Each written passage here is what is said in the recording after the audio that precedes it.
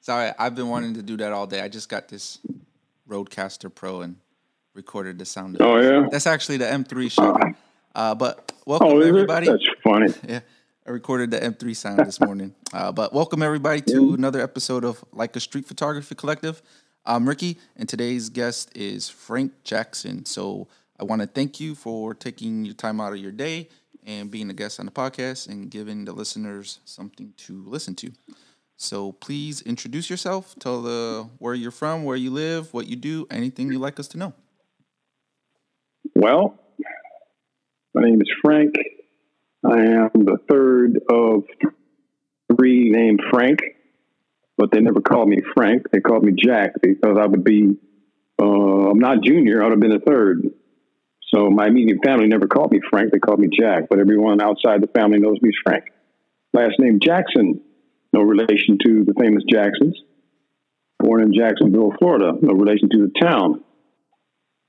And I absolutely take pictures because I can't draw. If I could sketch and draw, I never would have been a photographer. So there you go. That's kind of, and the fact that I chase light. I'm still light chasing after all these years. I hope I don't catch it. I like it. So when did you begin making photos, and what genre did you start off with? There's never been, it's still to this day, there's no genre for me. My thing is, when I say I chase light, if light is hitting something a certain way, that's what motivates me to shoot it. So be a person, place, or thing. If the light hits it, that's when it has a life all to itself. It's when, so the art side of me is you do whatever you want. The professional side of a portfolio, and you're specifically working for someone and they need something to look a certain way, and they hire you because you have a particular set of pictures in your portfolio. What I tell the young guys is, if that was luck and you're showing them lucky pictures you took and you can't do that again on demand, you can't show that to people. You need to show them what you can reproduce because that's what they're hiring you for. That's the, okay, the fine art side would fall in the street photography thing, where street photography is anything on the street.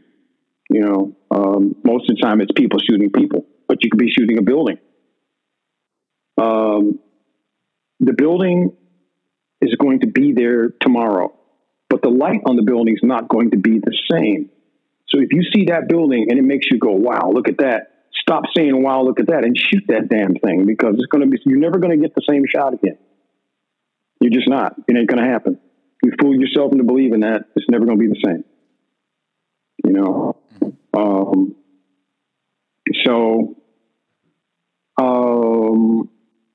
People that like people pictures, if they see my people stuff, they go, oh, we love your people stuff. I don't think much of your landscapes. People that are into landscapes don't think much of people. They like the landscape stuff. And then every once in a while, you find someone that sees the commonality, or if that's such a word, the commonness between the light on this person and the light on that chair, and how so similar they are, and how they actually do go together. So. Yeah. Does that make sense to you? It does. And I know exactly what you mean, especially the light's going to be different every day, right? So today is sunny, tomorrow might be foggy, overcast. So every day is... Yeah, and you different day. Mm-hmm. And you have to get to a point where no matter what the light is, you don't ever control the sun. You become friends with the sun. But you learn how to work with the sun. There are people that say they try, the composition. I mean, my thing about composition is, I think there are people that are born with the ability to just understand composition and use it well. If you try to use composition in street photography, that's very hard to do, because if you're shooting people that are doing something, they're moving. they're not going to sit still in the right spot for you to get that composition you want. You got to shoot that, you know, and hoping you get one shot. Maybe you'll get one. Maybe you'll get two. If you're using a rangefinder Leica, whew, man, you know, a bunch of things got to come together. You have to be comfortable using the camera. You got to really know your gear. And, you know, segue on the rangefinder cameras. I started out with an SLR type camera, single lens reflex. And, one of the guys in our neighborhood let me have Pentax and with a couple of lenses, and I could do whatever I wanted to with it. And I learned on that camera. And then I went away to college for a year. When I left, I had an old Hasselblad. I wasn't in heaven. I ended up lucked out. I got an old Hasselblad and an Olympus OM1. That was the first full frame, small body, 35 millimeter professional system, an OM1. Nice little camera. So I ended up in college with that and the Hasselblad. Left college after 1 year. Went to New York City, got my first professional photo job. And I was using the Olympus OM1 and a 50 millimeter lens for all of the work. And then one day I had to get the Hasselblad repaired. And I was in this camera shop and I saw my first Leica. It was an M5 rangefinder, black, with no lens. And I said, "What's that?" The guy goes, "Oh, that's the new Leica rangefinder, first one with a meter." I was like, "Oh, let me see that." So he pulls it down. And I brought my Hasselblad in to get repaired, and it was going to cost me $100. This was 1975. $100 to fix the Hasselblad. And at that time, the list price on a rangefinder like a body was $600, you know, which is about $6,000 in today's money. And so I put that camera in my hands. It was like magic. It was so well made. It was like somebody handing you a piece of metal sculptured art and the sounds it made, you know. And I said, "How much is this?" He goes, "It's $600." I said, "How much for this? How much money will I have to put in if I trade my Hasselblad in?" He goes, $100. I was like, "Okay, do it." So I traded, never even shot a rangefinder. I traded my Hasselblad and no lens.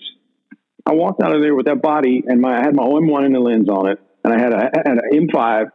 And for a week, for my next check, I had a week to play with this camera with no lens. I used to just take it out and hold it and fire it, you know, and it made that wonderful Leica sound, you know. And so I went back to him 2 weeks later with my check, and he had one lens in stock, a 90 millimeter Summicron F2.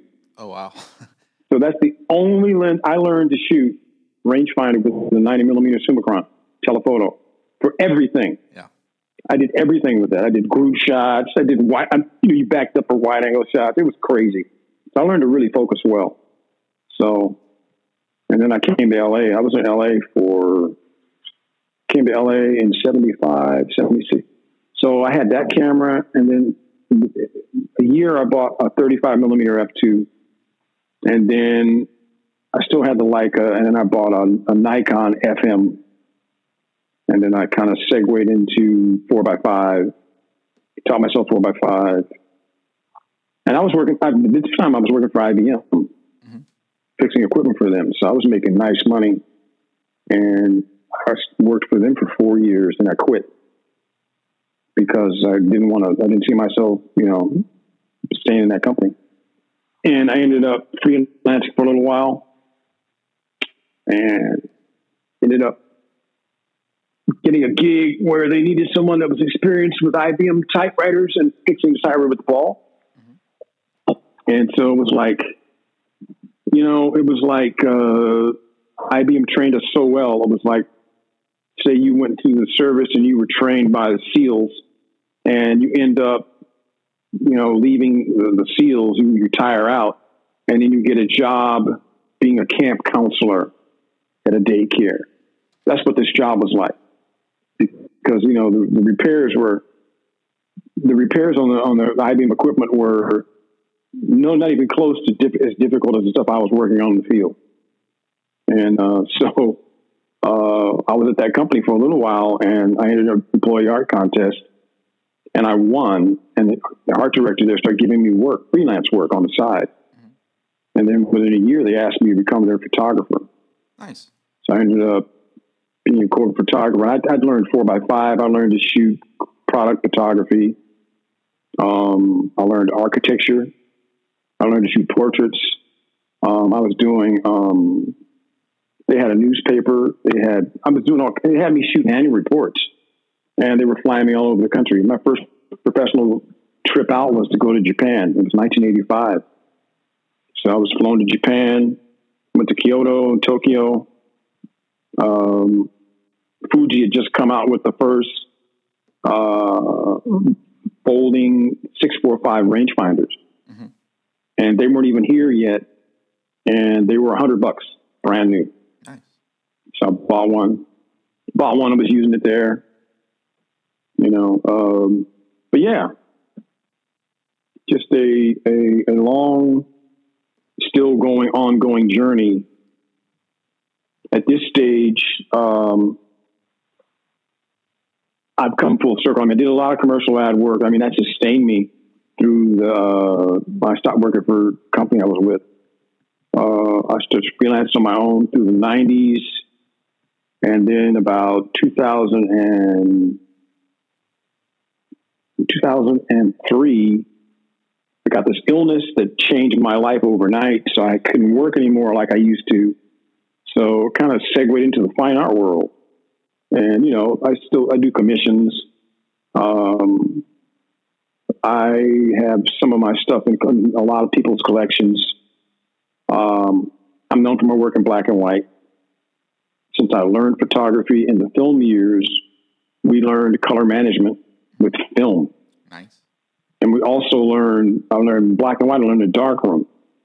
So I know how to print in a darkroom, but that helped me to understand how to print digitally. So I've got a serious digital printing system that allows me to outprint any lab. I'm using a software program called Image Print from Colorbyte, and it takes an Epson printer and slaps it upside the head and says, "You're going to do what I want you to do." And I get these black and white look like premier wet darkroom prints, and the color looks like premier color from master printers. Nice. So speaking of printing, for me, photography is all about printing. Mm-hmm. If you're shooting and you're not printing, why are you wasting your time and anybody else's? I prepare all of my files to print. So my pictures always have a richness to them. They look better in print than they do on the computer or on the phone. Somebody on Instagram had sent me a very nice compliment. He said, "Your highlights look so creamy. They have detail." I said, "That's because film has detail." And I said, I had to learn I underexpose pictures that have a lot of hot highlights, so the sensors can handle, they don't clip. So when I make a print, 99% of the time, you'll never see a picture of mine in black and white and the highlights are blown. Because film never blows highlights. Mm-hmm. No film shots ever do that. If it is, it wasn't printed right. Or you shot it wrong, right? Overexposed it. Yeah. Most of the time, they didn't process the film right. Mm-hmm. Because if you look at the negative, and you can see that it's not clear, or it's not completely dense. Mm-hmm. There's detail there. I read every book Ansel Adams ever wrote. I messed around with the zone system. I used to own all the light meters. I still own a very good light meter. I actually make really good exposures with my digital cameras. Saves me a lot of time and grief. These people that think they're going to fix stuff later, you're just wasting. You're not doing yourself a good service. You make it harder to process all your pictures. If the pictures are all over the place, you got to process each one singularly. You can't just do a group of them. Mm-hmm. So I don't cut corners. I'll just put it that way. No, I like it. So I was speaking with Greg, and he was describing you without saying your name, and now just listening to you talk, I connected. You're exactly what he was talking about. The master of all trades, printing, all of that. Essentially, what you said, he broke it down in a condensed version. And at first I didn't know, but now I know it's you. Just to go back, I'm not sure, it's just a random side note. The Olympus OM1 actually used to be called the M1, but Leica said, no, our cameras are the only M's on the market, and kind of forced Olympus to change it to OM. So I like OM better than M1. Yeah, Leica's so funny. Yeah. They were actually really scared. Yeah. They were scared of the Japanese camera market. They should be, because first off, I mean, at the end of the day, back then, Leicas were the best made cameras. And at the end of the day, that didn't matter because Nikons were very well built. I was a Nikon guy. And then before I was a Leica guy. And when I got the job, I was at Transamerica as a corporate photographer. They said they would buy me anything I wanted to use. I didn't buy Leicas. I bought F3s. That was the top of the line camera. I bought titanium F3s because if I'm in a foreign country and I need to get another body for something that I can't get it fixed, I just go to a new camera store and go get one. Every camera store didn't have a Leica franchise to replace their cameras. They didn't have there was no service available for that. At the end of the day, the best camera you have is the one that's still working. not the one that's built the best, but the one that's still working. Yeah, you don't have a camera. You can't make photos. Simple. I was on one of the trips. I was on a cruise ship, and I was going to Haiti for them. And I took 5 bodies with me, and one of the bodies, the electronics actually, that wasn't a problem. I just, but I always carried in a Pelican case. I had M4Ps, my rangefinder Leicas, 2 bodies, 3 lenses. And those were my backups. Mm-hmm. And once in a while I carried the Hasselblad, but, the Nikons always worked. They worked, I never ask people what they shoot with. If I see a picture, I'm blown away by how much I love the picture. I never care what they used to shoot it. Mm-hmm. It never occurs to me to go, what do you shoot this with? It's just not important. To me, it's even more or less important because your raw files, the raw file looks one way, but you're going to put it through one of the programs of your choice, either Capture One, Photoshop, Lightroom, DxO Photo Lab. There's all kinds of these programs, and they're going to put their stink on that file. And then what's left up to you is to color manage it back to neutral if you need to.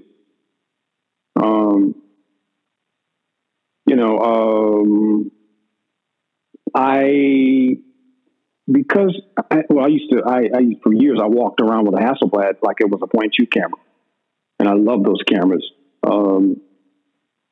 Love that. I love the big negative. I like the fact that it was there was something simple and straightforward about the camera. I like Zeiss lenses.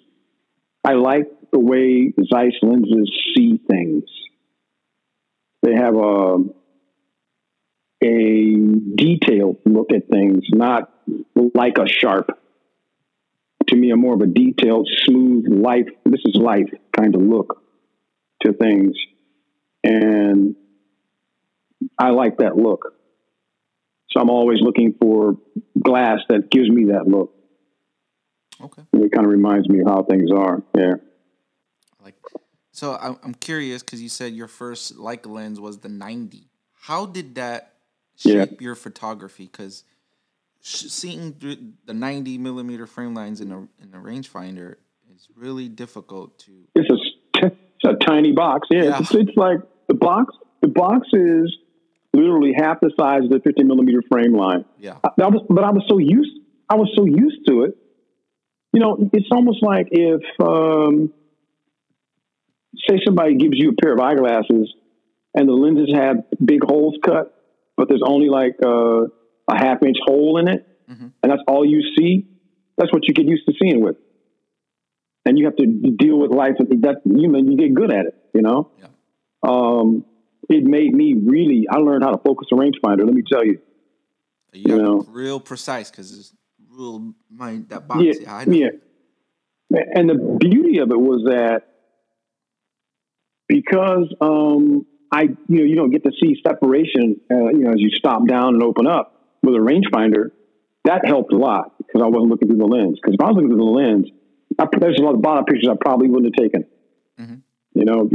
So I'm lucky that I didn't have to. I couldn't see separation and depth of field as you open and stop down. But the 90 millimeter Super Chron back then was a big hunking piece of glass too.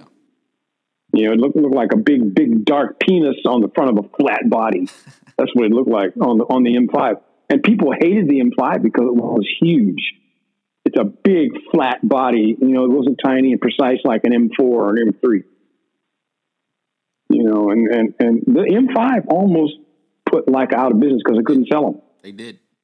That's why they really, yeah. They went back to, they came out with the M6. They came out with the M4P, which, it was an M4 with no self-timer. They came out with the M4 too, then an M4P. M4P, you put a winder on it. And then they came out with the M6.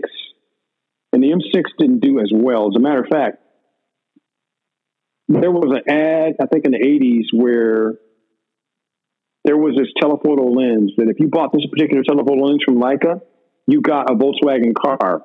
Oh, wow. For free. Good marketing. Yeah, it was a lower version of, it was a Wolf. I think it was called a Wolf. It was a cheaper version of the Golf. You got the lens was, $30,000 or $40,000, but you got the car for free. Yeah. Or did you get the lens for free? You paid for that. That's how you got the car for free. Yeah, that was like they're really hurting. Yeah.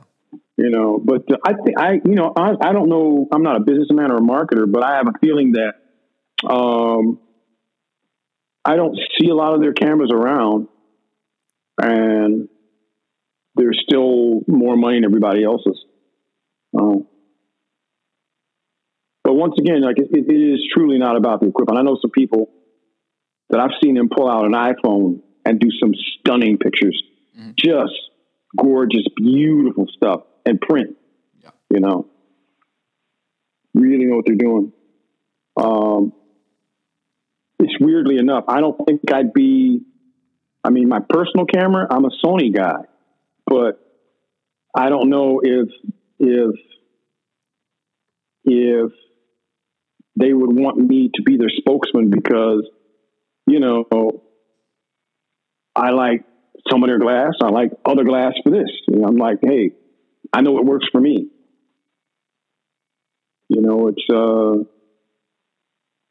It's not the equipment companies trying to take credit for, I guess it's the same as a hunter. He's got a custom rifle. The hunters always have custom loads. They either getting their guy to do it or they're doing it. You don't go buy those rounds off the shelf. You got your setup at home, and you got the powder like you want it. You've got the bullets like you want it. You've got your shells all reamed out like you want them and everything. And you're putting those things together, and it's real meticulous kind of stuff. So, oh yeah, it's one of those things. Gotcha. I think that I repost a lot of pictures because a good picture will always look different. It won't look the same. You'll find things in the picture. I'm finding pictures and stuff that I shot years ago I didn't even notice. I'm going, wow, look at that. I didn't see that before. My memory is truly photographic when it comes only only because when I see a picture, I can remember exactly the day, what was going on around that picture. But I don't remember anything else. I don't remember people's names.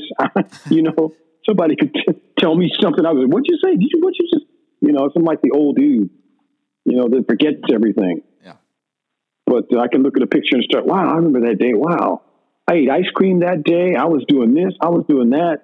It's just hilarious sometimes. It's weird how that works because I'm the same way. Like I could look at any one of my photos and I'll remember. I don't remember the exact day, but I remember taking the photo. I remember what camera I used. I don't care about the settings, so I couldn't say the settings, but I just remember being there and taking that photo.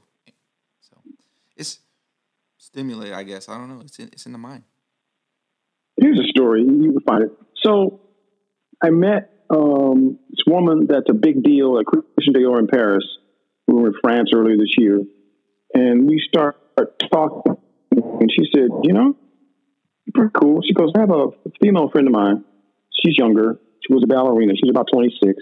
And are you looking for a muse?" I said, "Well, I said somebody to shoot." I said, "I'm always looking for somebody to shoot." She goes, she doesn't want to be a ballerina anymore, and she's in LA, and I'll hook you guys up." So we ended up speaking. And we were supposed to meet for coffee. And so I wanted to find out where this girl's head was because I didn't send her one picture of another girl. I sent her pictures of, you've seen my work, the floating egg, the feather. I sent her pictures of objects, no people. Mm-hmm. And so after about a week and a half of that, we were supposed to meet for coffee at the end of the week. She sent me a text message.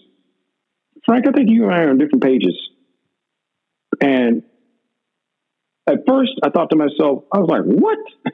And then I said, thank God she let me know who she was. So the whole point is, it's not about whether it's a person, place, or thing. It's the light. You got to see the light in something because of the light. Definitely. And it doesn't matter how beautiful somebody is. If you don't have good light on them, they're not going to look good. You should send her. So I'm sorry. This is what I did. What I did was I said, "No worries, cool." That's what I typed back. And then Sophie sent me a thing from Paris. "Hey, so when are you meeting the girl?" And I said, "We're not." She said, sent me a message that we aren't on the same page. And so Sophie sent me the oh no kind of emoji, like hands on the side of the face going, "Oh no." And I said, "Hey, I'm good. I'm good." I know who I am and what I want to do. And if you're dealing with someone that's not sure what they want to do, they need to follow your lead until they realize possibly you may not be going where they want to go. Oh yeah, I agree. She didn't give it a chance. So I was like, thank God. There was a time in my life where I would have been, what? How dare you? Now I'm like, cool, no worries. We're good. That's kind of where I'm at. So like I do portraits just for fun occasionally, every now and then. And, I tried working with people and then they'll cancel. And I feel like I got to a point in my skill level in photography where if you want to work with me, okay. If not, and you do decide you can work with me, I'm going to make the photos I want to make. So, I can definitely agree, and I know where you're at with there. So, good on you. But I was going to say is you should have sent her just a picture of something all black, right? Like, there's no photo here unless there's light. Yeah. And if you can't see it, then, do better. That would have gone right over her head. Would have gone right over her head. I'm pretty sure. I've got a long history of shooting glamour, shooting lots of girls, and I'm always proudest of the pictures of the women that aren't the sexiest looking women in person. Mm-hmm. And these women, they knew how to turn it on. I mean, they're a little chunky, but they knew how to light it up when they got in front of the camera. And they light it up, bringing light to things like that. I just kind of cracked up laughing. I've had, there was another one of my friends I did a lot of nudes of, and we got good pictures, but the toughest time with her was I'm photographing her and she's trying to get me to see what she thinks is a good picture. And she's not even looking through the lens. And she's not a photographer. So we always had that dynamic going on, but I always managed to get some great shots of her. And we're still good friends to this day. It used to crack me up laughing. I'm like, it's like you're blindfolded in the back of the car and you're telling me I'm going in the wrong direction. So, like, what did it make no sense? Why are you adamant that you think that's going to look better? Mm-hmm. So, yeah. That's their comfortable pose. So when I was in England, I did a couple modeling workshops just because I felt like I wanted to get into portraiture, studio portraiture. So I took a few workshops, and I will say this, I'm not a portrait photographer by any means, but shooting a professional model versus an amateur model, like, why they get paid. Yeah. Like, they know the movements, the modeling of the light. It is completely a whole new world when you work with a professional. So I do appreciate their work and their skill, and I never ever question if they say, "Oh, this is my rate." So I definitely get it. Oh yeah, no, they even when they're screwing up, they're great. Mm-hmm. We hired. I remember there's a guy that we shoot with, and he hired this girl from the Czech Republic, and man, she gets in front of the camera, and that girl, she could put on a burlap bag and just light up the room. Mm-hmm. She was amazing. She's known for a lot of nude stuff, but there's nothing she couldn't do. And she knew how to pose. She would think of stuff before you even say it. She was thinking, doing it. Made life really easy. Some of the best sessions. One of my long-term projects is shooting coffee cups. Mm-hmm. I got this idea. Coffee's life, coffee's community, coffee's connection. Because now everybody in the world, especially in Europe, in Europe, people have to have coffee. They'll stop life to have a coffee. And here it used to be grab a cup of bad coffee and drink it. Now people are a little more conscious of it. Unfortunately for Starbucks, Starbucks gets an A in marketing and an F in coffee. So I'm not hating. It's just a fact. You go there and you get the drink, the foo-foo drink, and it does what it does. But I was fascinated by the evidence, the humanity minus the humans, of when someone leaves a coffee cup and all the stuff on the table when they're done. So I start to photograph that. I start going around documenting that. And I started in 1989. I'm still doing it to this day. Nice. And I've had several exhibitions. I've published 3 books. I'll have to send you the links to where you can get the books. Oh, definitely. And then what I did was, I'll definitely send you some links. So what I did was, I just did coffee cups and I wouldn't touch anything. There'd be like trash or any stuff people might leave with it. And then in 2001, I was in Holland at a coffee place my buddy was working at, my Dutch buddy was working at. And there was a cup and a saucer and a spoon. And I had a latte. And I said, I like this cup and saucer. Just put it in your pocket. So I did. I still have it to this day. Nice. That's always posed. So it's yin and yang. Mm-hmm. So the cup, I just carry the cup now because I had it for 15 years. And in 2015 in Cologne, Germany, I broke it. I broke in 3 big pieces. So I glued it back together again. And now it looks like, it's got some scars on it. Yeah. I like the way it looks now. So that's always in my bag. And that's always posed. And I hope one day to meet a publisher that gets behind really an outrageously wonderful monograph book about that. Mm-hmm. Yeah, it'll happen one day. Who knows? It's funny. I got. I'm sorry. Go ahead. No, I I was in Germany in 2015. When was it? It was 2015. It was, yeah, the cup broke in 2016. So I was in Germany and I was in Berlin getting on a train to go back to Amsterdam. And it's a 2-hour train ride. It's a about 4-hour train ride. And so this guy gets in the car with me. It was only he and I in the car. The sun comes out. It was winter. Sun comes out. I pulled the cup out because the sun came out, and I put him on the table. He's on the phone, and I snap a couple of shots. He's in the picture. And he goes, "What are you doing?" I go, "Oh, I photographed this cup all over the world."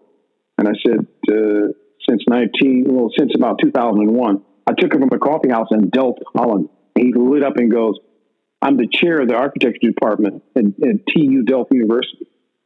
Will you come? Well, can I host you for a day? I want to talk to you about this project you're doing." And so his name is Cor Wagner. And so I took the train out 2 days later and hung out with him in Delft, Holland. And he goes, "This is a really fascinating project." He goes, I want to do an exhibition. So are you interested? Absolutely, I'm interested. He goes, I'm going to find 2 students I can give extra credit to and they'll help produce the show.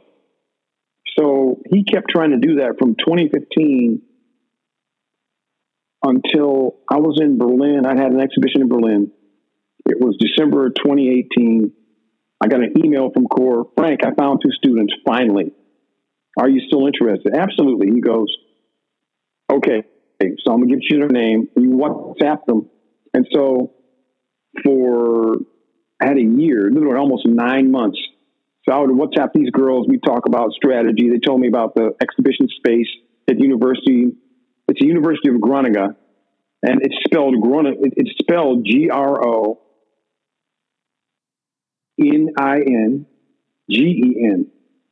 They pronounce it Groningen. And it's 3 hours north of Amsterdam in a lovely, lovely town. Mm-hmm. No cars are allowed in town. Oh, nice. Bikes, people. It's really sweet. And University of Groningen.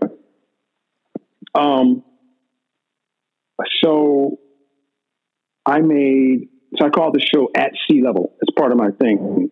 Once again, since it's you master the light, you should be able to shoot anything. So the word for ubiquity means being able to being present at the same time, at the same place all the time. Ubiquity. The Latin word is ubiquitous. That used to be on my business. That's actually on my business card. If you send me a mailing address in Japan, I'll send you something in the mail with one of the cards. Oh yeah, definitely. You can see what's on the card. I call my thing being at sea level, and it's the @ SEE level, which means no matter where you are, you understand the light, you can shoot anything. And so I call the show At Sea Level because it's people, places, things, and coffee cups. Nice. So I made 95 prints. 95 13 by 19 prints. Oh, wow, that's a lot. And yeah, half, so 45 or 90. 45 were coffee cups. Yeah. And 45 were people, places, and things. So they were all separate. And the girls they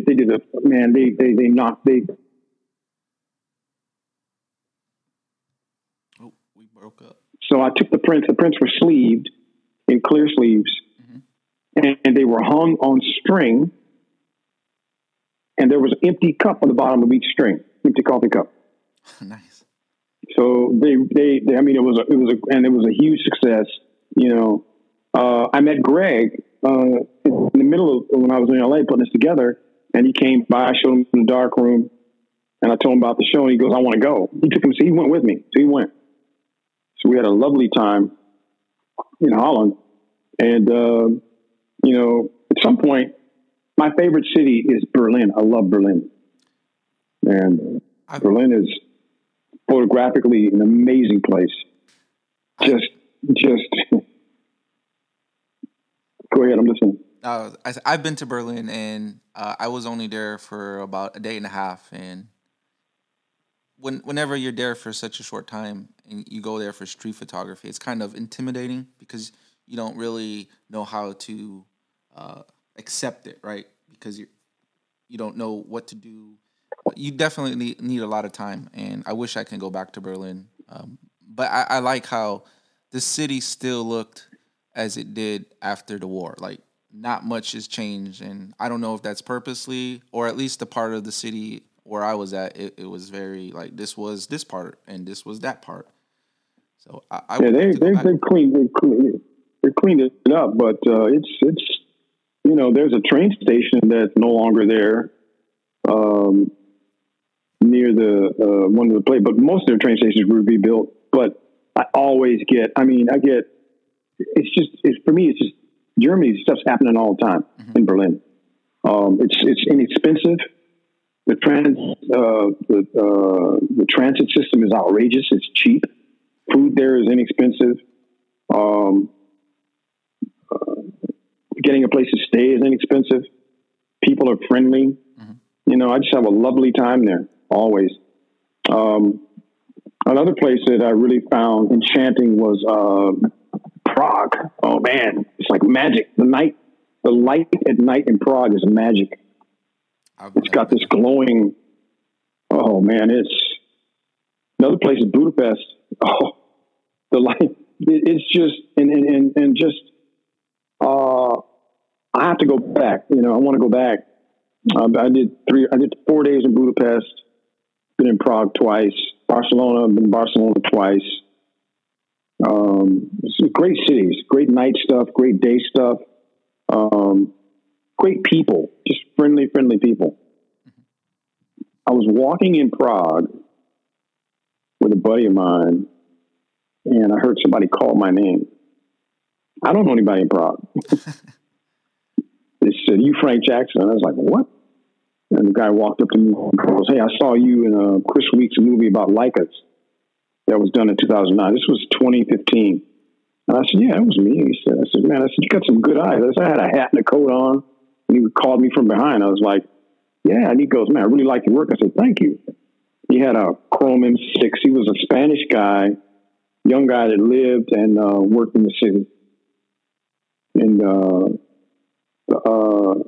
the Czech photographers, I think there's Sedlik, Josef Sedlik, Jan Sadiq, beautiful photography work. Man, they have their eye is this creamy light, the night stuff. They just have a very dark, magical kind of look to their pictures. The film company there is Foma, and they make paper and film. It's got a lot of silver in it. Yeah, very, very rich looking stuff. I've come across the film, and that's one film stock I've not shot. I see it all the time. I don't know enough that I was interested. But now that you mention it, now I will definitely pick a roll up next time I'm in Tokyo. Shoot some, just take shoot some, shoot some and print on their paper. Yeah. I love when it comes to wet papers. I like matte papers because, especially the ones that have good black on them. And my first paper of choice is Ilford multi-grade matte fiber base. Beautiful blacks in that paper. Nice. Just wonderful stuff. I do want to go back to your cup, and I had to write it down because I don't want to forget. But the Japanese, they had a little tradition that they make their cups by hand. So whenever they would break, what they would do is they would remold it and they would pour gold over it so that the gold will fill the cracks, and then it would create more artistic, and it was like, nothing in life is perfect. It's the whole thing you can research on the internet. But yeah, when your cup cracked and you said you glued it together, that just came to mind. So I just wanted to I know about that process. I saw that and I said, that would be, if I put silver or gold in there, it would take it in the wrong direction I wanted to go in. The silver, it would look pretty, but the silver would just take away from the picture. Yeah. Because it would pop. And gold would definitely pop. But yeah, I love that process. It is a great great idea, appreciate life no matter what. So we know you shot pretty much everything under the sun as far as genre wise, but when did you first discover street photography, and what do you like about it? What inspires you? Just seeing how odd and unconventional, common, everyday things are. People, you walk out and you watch people long enough, and you'll see just how incredibly odd it is that everybody's so similar in different countries. We certainly speak different languages, and people look at other people in other countries like, well, that's very foreign to me. But you look at what they're doing the same thing. They're all going out to get food. They're watching out for their kids. They all want to do well by their families. It's the same thing, but yet people will, it's funny, people will have the same complaints about another country because they're doing exactly the same thing. It's hilarious to me, Mm-hmm. It's hilarious. It's why are people so angry? Because they don't have enough to eat. And I said, that'll make you angry. Yeah, they're hungry. People are hungry. And they'll go to, people will kill to get food. And if they can't get it, and especially the family, you got a mother and dad and the kids are hungry and the kids look at the family like, well, I'm hungry. Where's my food? Yeah. And if you're standing in the way of that, you're going to get run over, Mm-hmm. Yeah. Which is what's going to happen. So earlier when I called you earlier, briefly, we were discussing the union, and I said that was a conversation I would love to hear more about.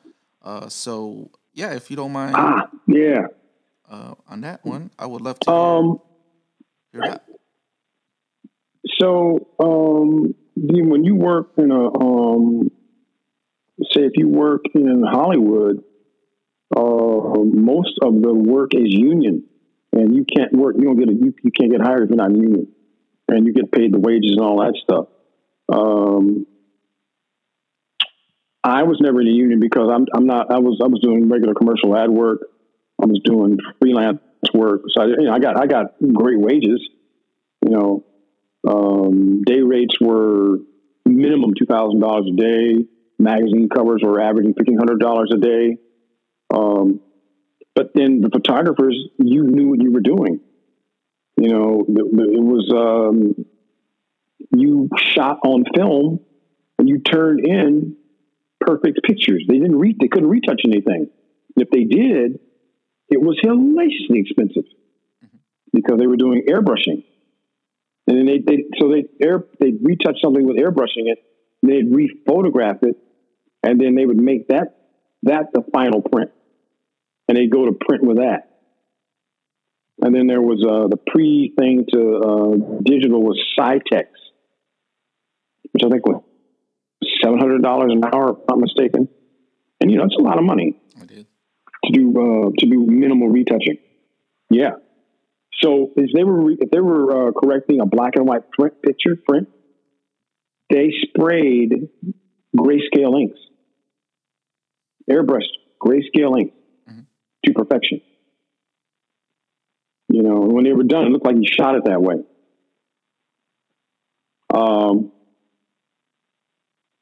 It is, what's the best way to put this? We talked about the effects of racism in workplace. And so if people didn't see the color of my skin being black, they saw my work. And more often than not, if they finally met me, a lot of times people were astounded that I was not white. And they were so astounded, they couldn't help but blurt out, "You took these pictures." And I was, it saddened me a little bit, but, I just kind of go, well, that's unfortunately the way of the world. But even saddened me more when my own people, who didn't know I was black, would say the same thing. Mm-hmm. Like, we're capable of excellence. it's a testament to racism in the world and racism in America. You know, some people are trying to say it's not a big deal. It always has been a deal. We have been trying to be treated as equals for a long time in this country. My take is, if you are non-white in America, each group has its own tale of being treated less than human. And every time you turn around, you know, it's still happening. We go forward 5 feet, and we go backward 5.5 feet. End up in the same place with people looking around going, what happened?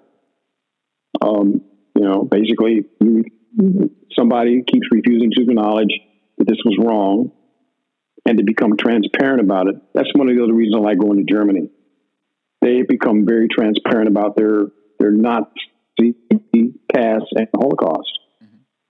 They've openly apologized and they keep trying to make amends. They educate the kids about the Holocaust. They don't sweep it under the carpet. You know, we have, the interesting thing, we have statues of Confederate generals that were front and center in the South, mainly in the South. And America is not known for putting people that didn't win something front and center. You know, losers don't get trophies.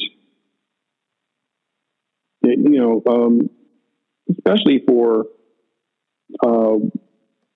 what happened. I do understand that people thought the healing would help if they just swept it under the carpet and moved on. But from what I understand, the history books in the South, the kids are taught a different lesson in the history of the Confederate War and what happened. This all started happening, I think, after World War One. You know, so it wasn't started right after the Civil War. It started after World War One by a group of people, I think, called the Daughters of the Confederacy. So, you know, 5 feet forward, 5.5 feet back, and here we are again. Full circle. They had to make it, you know, yeah. And the circle's not closed, you know, so half a foot to close it. You know, the world was coming apart in the 60s. Johnson made it illegal to discriminate about voting, made it illegal to treat us as a group of people as less than human. And still here we are again. You know, yeah. So hopefully people's eyes will not, I was thinking of something where I came up with this thing where I keep thinking that civil rights is not a fad. You know, it's not skinny jeans today and thick jeans tomorrow. It should be pants. Pants that are worn and pants that fit. You know, hopefully all sides, because everyone's guilty. We're all guilty. Nobody's innocent. We're all guilty of that. You know, sad thing in our history in war is we were all good enough to die for the country. But when we came back, we weren't good enough to be part of it. During World War II, the German prisoners in the South that were picking cotton in the fields, they could eat lunch in the restaurants, but black troops couldn't go in there and eat. That's crazy. Yeah. Nutty. That's nutty. Yeah. Crazy. The 442nd, full of Japanese Americans that they fought with distinction in World War II in Italy. They rescued a lot of the white troops that got trapped. And, you know, their families are in camps. You know? Mm-hmm. Navajo Windtalkers. Japanese couldn't defeat them. Families on reservations. You know? But I'm not bitter. I'm I'm not one of these bitter black guys. I've been so fortunate. I get to go places most black folks don't get to go. Mm-hmm. And I think that you just keep doing what you do and make it work. Definitely. Live by an example. That's a hard one. People don't like to, how they say, practice what they preach, lead by example. So selfishness. Yeah. Right? Yeah. But one day we'll get past all of that. One day. Hopefully, we become more self-aware. I think that, you see the picture of the cat that looks in the mirror and they're not sure what they're looking at, but they want to fight it. They don't know this is reflection, That's me. It's almost like, look, stop fighting. That's you in the mirror, once you realize it's you, embrace it. Yeah. Definitely. Be all that, it's okay. Yeah. But now I would like to introduce your social media accounts, websites, Instagram. We connected through Instagram, so we'd like to plug that. And then kind of discuss a photo I selected from your social media Instagram. And then just have a little discussion about that. So, right now, go ahead. Introduce your Instagram and any websites, anything you like, anything that's yours. My Instagram is photographs, PhotoGraphz.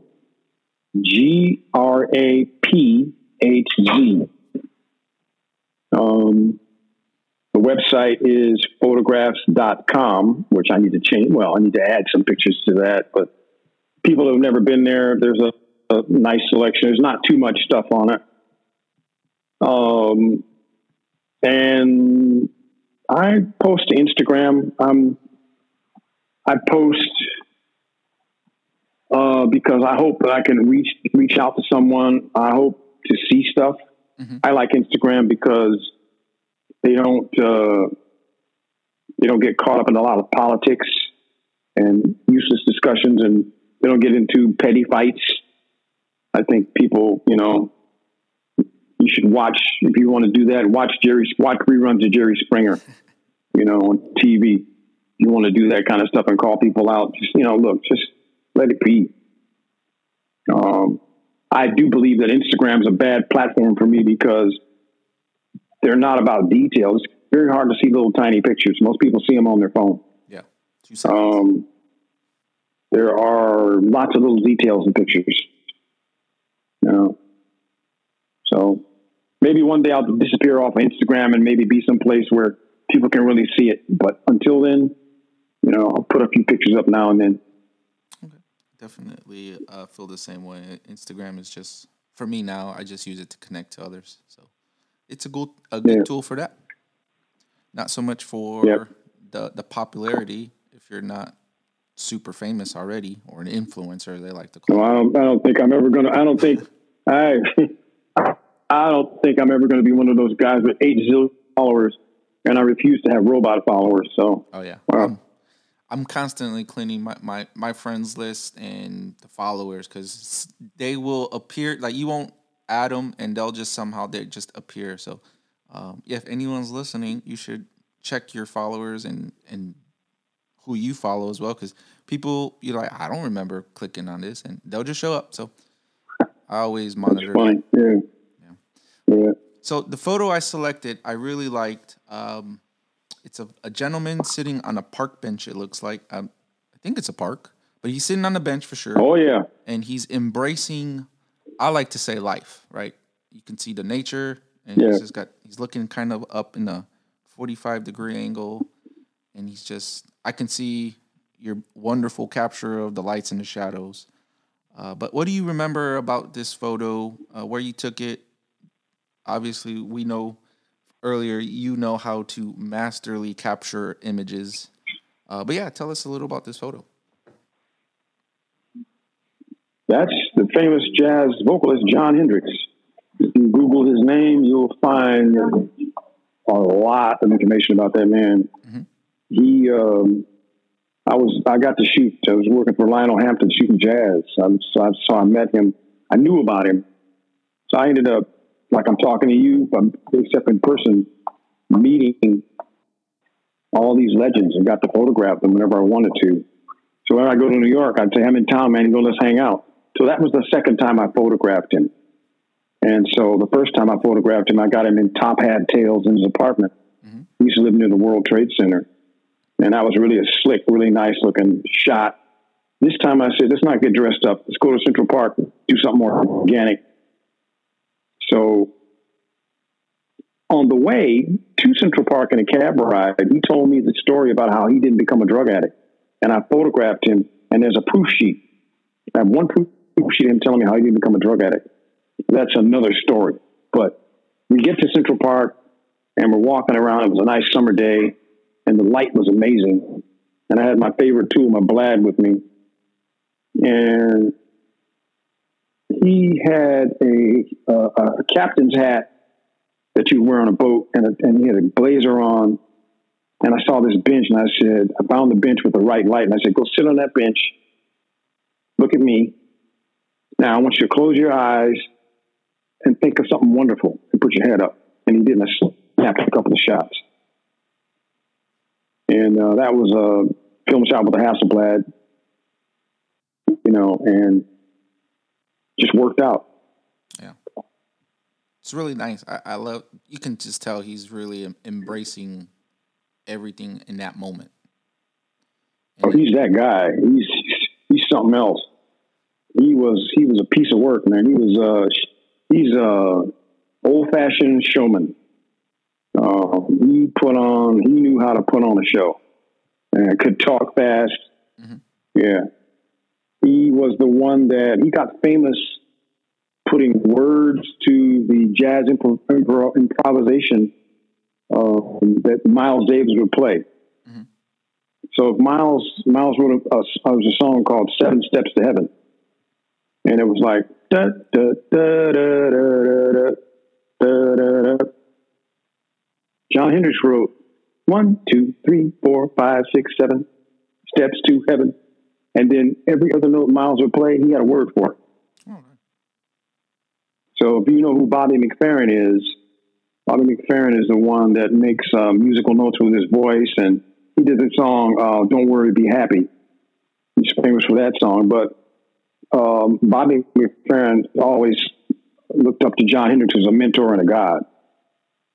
I was walking with John one day and his cell phone rang, and it was Bobby McFerrin, who is still alive today and still a big deal in the music world.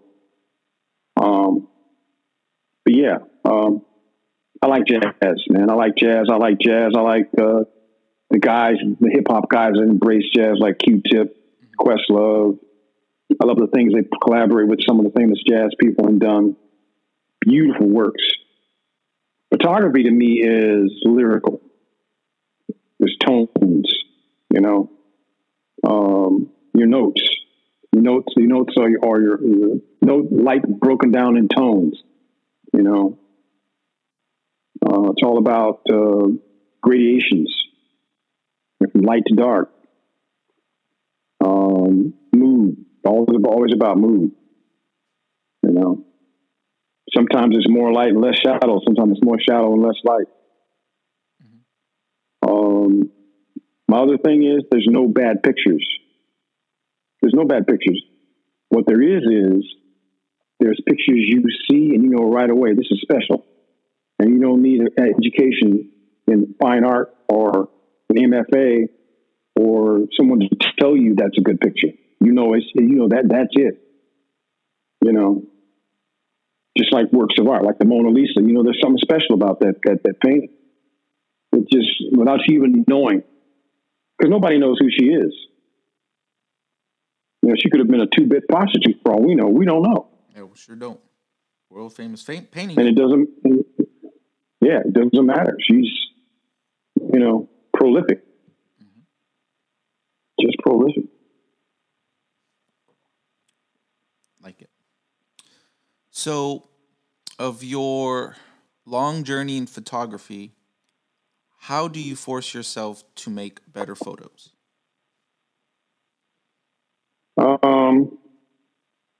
keep my echo in check by going, everything you do ain't wonderful. You know, I mean, I know that picture for picture, say for what I put on Instagram, all of it's not oh wow worthy. Some of it is, but some of it isn't. Some of it's there for sometimes just because. Mm-hmm. You know, but I won't. The thing about me also is I won't run out and just snap a camera. If I don't feel it, I won't just pull the camera out to snap to say I'm taking pictures. There are days I'll always have a camera with me. Very rarely do I ever not have a camera, but I don't always use it. But it's there. You will very rarely catch me using my phone because if I see something I want a high res picture of it with separation. Mm-hmm. I don't want to shoot a high res of the phone and figure out how to get it bigger if I need it to be.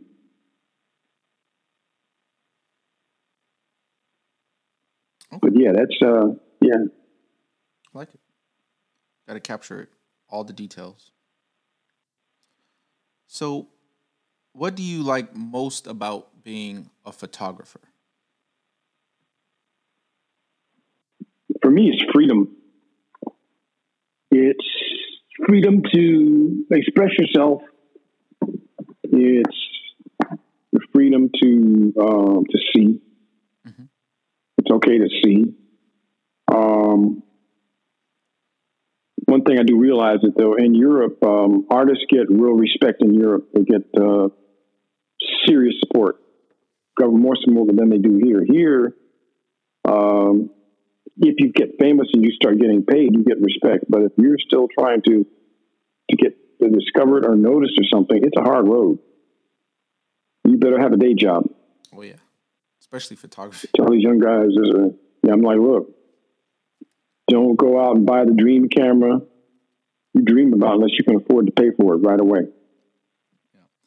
So I was in Tokyo last week, and I came across this sticker. I like buying stickers. I don't use them all, but it's a street sign it's a template of a street sign. If you were driving somewhere in Japan, anywhere, they all look like this. But this one I kind of liked because I'll show you kind of, but it says, if you turn left, it's normal. If you turn right, it's common. But if you keep going straight, you either have great success or complete failure. You never know. It's absolutely true. Yeah. Yeah, that's true. So I saw this and I was like, that's true. Definitely need to buy that. So, yeah. That's pretty slick. Yeah, it's true. You never know the path you're going. So, but. Yeah, it's true. That's yeah, if you keep going down the same path, is it complete success or complete failure, or great success, complete failure? Yeah, it's that none better spoken. It's a funny thing. So, can you still see me? Yeah, I got you. Yeah, you can see the reflection of the light off my teeth. No worries. How do you step out of your comfort zone? You know, every photographer has their comfort zone. How do you step out of your comfort zone as a photographer? Man, so when it comes to street photography, I don't like to pose people. I love what Greg does. Greg will walk up to someone and say, I'm going to take a picture of you. Mm-hmm. And he gets these just amazing portraits of people. He poses them like he wants. And they are iconic and very epic looking. Like boom, this is life.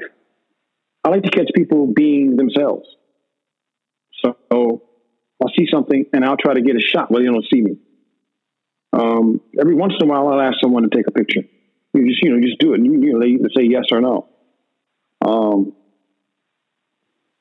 But comfort zone, I think I do the classic hunting thing is you go hunting, you go someplace, let them see you, get used to you. Mm-hmm.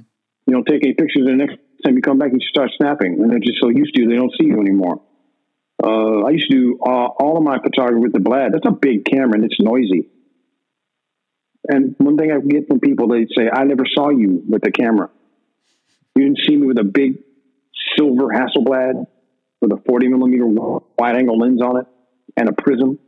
The thing's, it's the size of almost as small as a baby Airy, you know, film camera when you walk around with it. They're not little.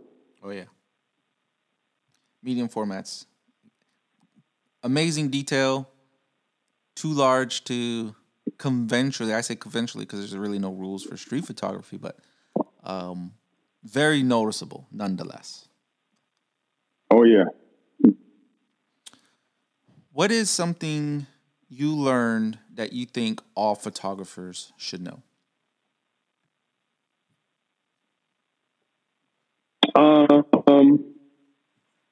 When to stop trying to make the perfect picture after they shoot it, especially with digital. You know, if you got it, you do your processing and leave it alone.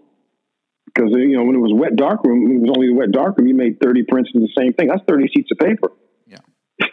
you got 30 prints and one of them, you know, is only one. That's expensive. Mm-hmm. You know, now you can have 30 of the same print on the screen. You can look at it, figure out which one you like the most. Mm-hmm. You know, go from there. But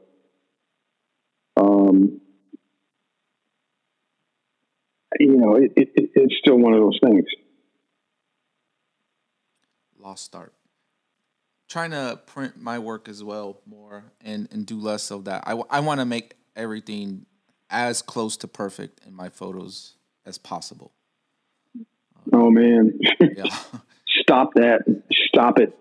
Just stop it. Just make the picture, you know, and like I was serious. I produce all my files, all my pictures to print. Mm-hmm. I mean, they're ready to go right to a printer. You know, so yeah, it makes my life a lot simpler and easier. A lot of learning. Nothing's easy, right? In the beginning process of that. Well, no, nothing's easy, and it doesn't take that much. I mean, it didn't take that much time. Mm-hmm. It's you know, I'm now 65, so I don't look it and I don't feel it, but I've been doing this since I was like 15 years old. Oh, no. And never let anything get in the way. You know, I had the small gig, you know, 4 years with IBM, and no regrets about walking away from that. Because you got to be happy at the end of the day. But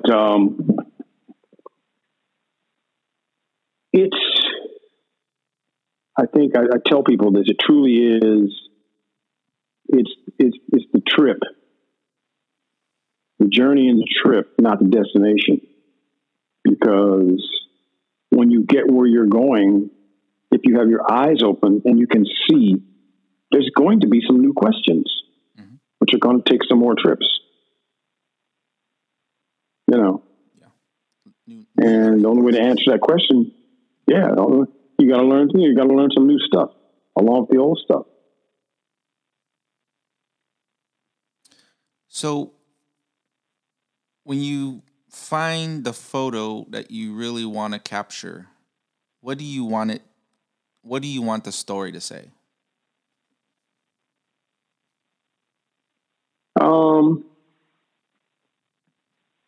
I want the story to say, this is, I want the picture to show how that felt.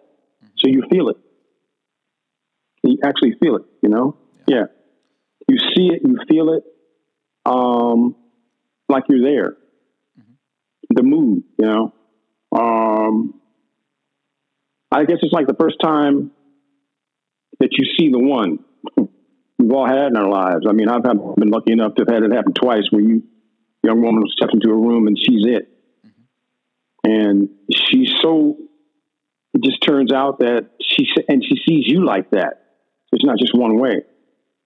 I've been fortunate enough to have that happen. Because when it's one way, it's like, oh no, that's, I guess the term unrequited love. Like you can look at the flower, but you can't have it. You know? That's the worst feeling. Yes, it is the worst. Yeah. What's even worse is the flower decides they want to be your friend. Oh, friend zone. I love that the females. You're my friend. We're friends. Like, oh no. You just told me. You just told me you need a ride, but you don't ever want to go anywhere. Yeah. The other guy couldn't take you to go eat dinner. So here I am. Yep. Yeah. Yeah. Yeah. Yeah. So what would you like to accomplish with your photography? Like, what's the overall goal for your photos? To inspire people that stop looking for spectacular things that you think are going to make your work better. Mm-hmm. There's stuff right in front of you that you should be looking at. You know, yeah. Mm-hmm. If you want to pick a specific thing to photograph, so you like people, go after that. Go do it. You know. Yeah. But what helps you round out your skills is to shoot something that you don't think you're good at. I learned photography by taking an egg and setting it in a window. And the ultimate egg picture for me is the floating egg shot, which it's on Instagram. It's there somewhere. That shot's not falling, and it's an analog shot in 1991, so it's not digital. You know, so there's no tricks. It's just you can't see what's holding it. Nice. We'll look for it. People always think it's Photoshop. Yeah. I think that's the go-to for everything nowadays. Is Photoshop.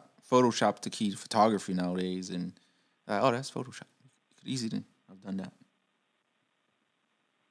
But yeah. Photoshop is a wonderful program. It's. I know some people that know that program very well. I'm not one of them. I'm for sure not one of them. So what would you say was your biggest challenge you have faced as being a photographer, and how did you overcome that?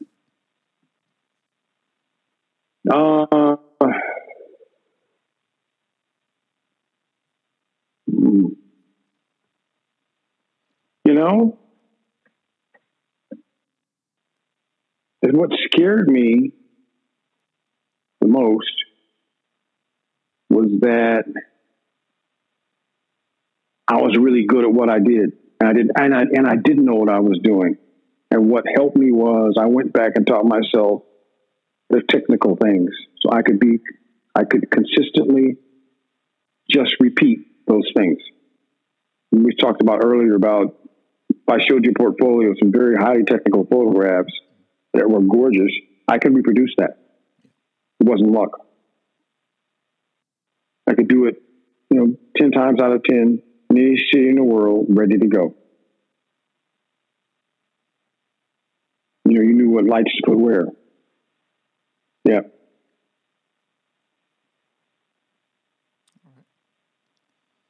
It's a challenge in itself. Yep. I liked how when you said that earlier was, if I showed you a photograph, like I took this because I know what I'm doing, and it was not luck at all. So. Yeah. Yeah. It's someone said, what do you call it? I said, call it expertise. A craft, learning a craft is not the skateboard way, which is you try not to break your neck. Mm-hmm. You flip the board and land on it. Oh, I did it. Oh, cool. That's great. Do it again. But even if you're an expert, you can still screw up doing that. Yeah. But when you're an expert with a craft, you don't screw it up. Especially if it's some precious metal. You can't afford to do that. Mm-hmm. Yeah. No. But expertise, photography is an art and a science. You always have to do enough of the art, so you'll have enough negative to show or file to show some image. Yep. Definitely. Yeah. You know who Fan Ho was? I've been hearing a lot about him. I just learned of him recently, and I'm trying to get some of his work. Yeah, brother, that's the man right there. Yeah, one of the guests, she showed me a book, and I was like, oh, now I gotta look for this book. So I've seen it. A little more than I could afford to purchase for a book at the time, but I do plan on buying it one day. I'm in that school myself, man. I saw a couple of those I'd like to own. His work is stunning. Mm-hmm. Absolutely. Same dude have a 4x5 press camera. You know, he's like, wow. But, you know, he's got the light, and he was there. Mm-hmm. And he knew how to process and print. Lost art. Everything now is done on I still process film, too. I'm telling you, it's something that...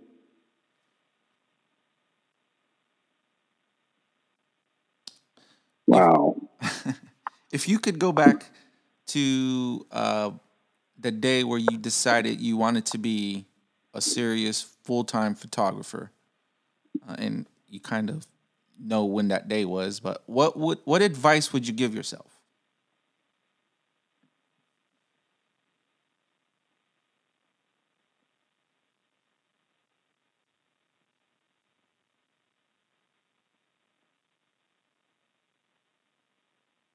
What'd you say? What was it? I'm sorry. Oh, no worries. What'd you say? If you could go back to the first day where you decided you wanted to be a full-time photographer, what advice would you give yourself? Take some business classes. Because back then it was, I want to take pictures. I didn't care about the money. Mm-hmm. I was smart enough to always had a day job, you know. Yeah. Never bought camera equipment or credit cards. If there was a camera I wanted, I had the money. I paid cash for it. Mm-hmm. I was never going around my friends borrowing money for camera stuff. They were always happy to see me. You know, business. It's a business. You if you do the business, you sustain yourself.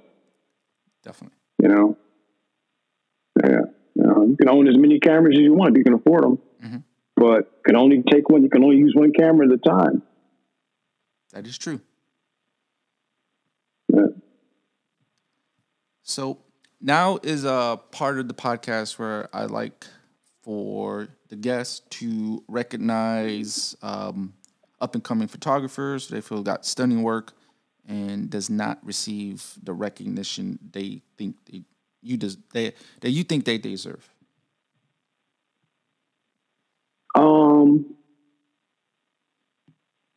What's this guy's name? Peacock. Yes, Peacock. Yeah, he's a young guy that from East Coast. He's moved to California. He's doing it, man. The work. Mm-hmm. He's not stuck in one. He's not in one world. He's everywhere. He's doing it. And the work's consistent. Nice. There's another guy named M62. He's in Pasadena. He's doing it. And there's like several others, and you know, I got to mention Greg. Oh yeah, Greg's getting recognized, but he's doing it.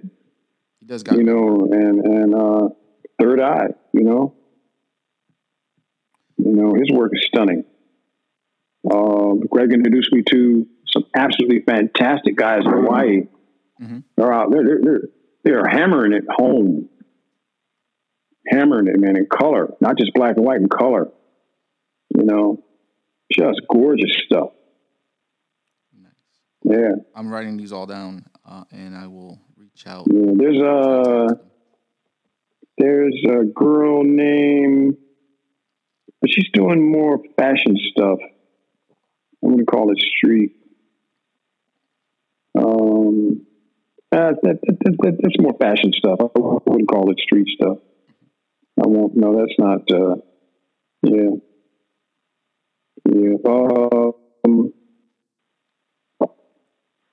What's his name? Joseph Silva. Yes, Joseph Silva. Yeah. New York photographer. He's there. No, he's out here. Oh, okay, I'm thinking of a different guy then. There's a Gordon Lewis. Another one.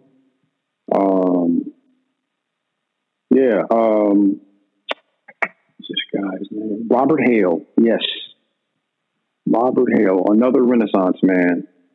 beautiful light, lyrical, just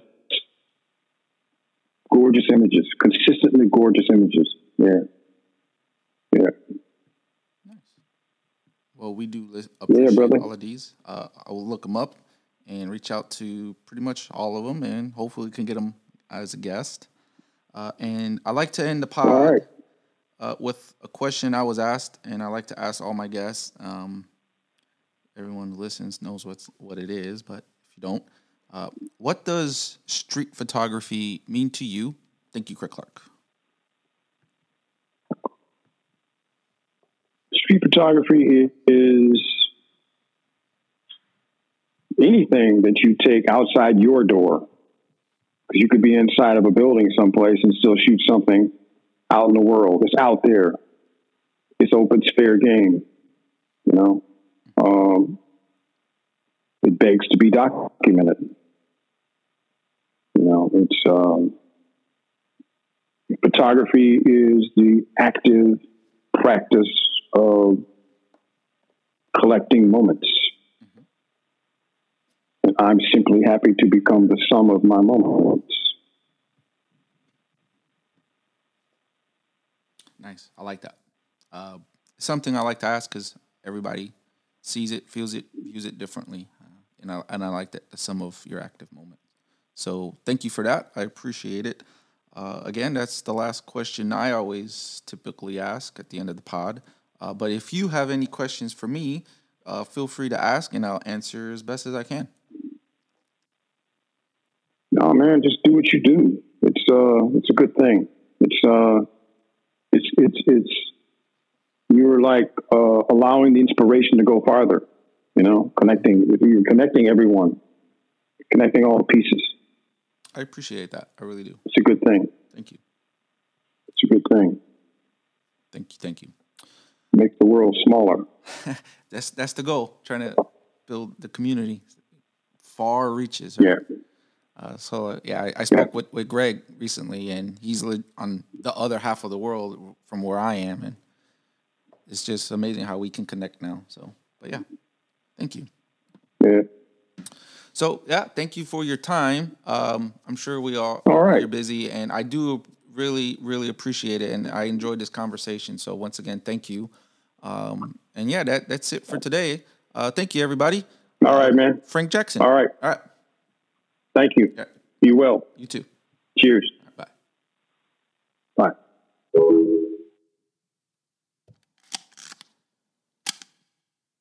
Sorry, I had to.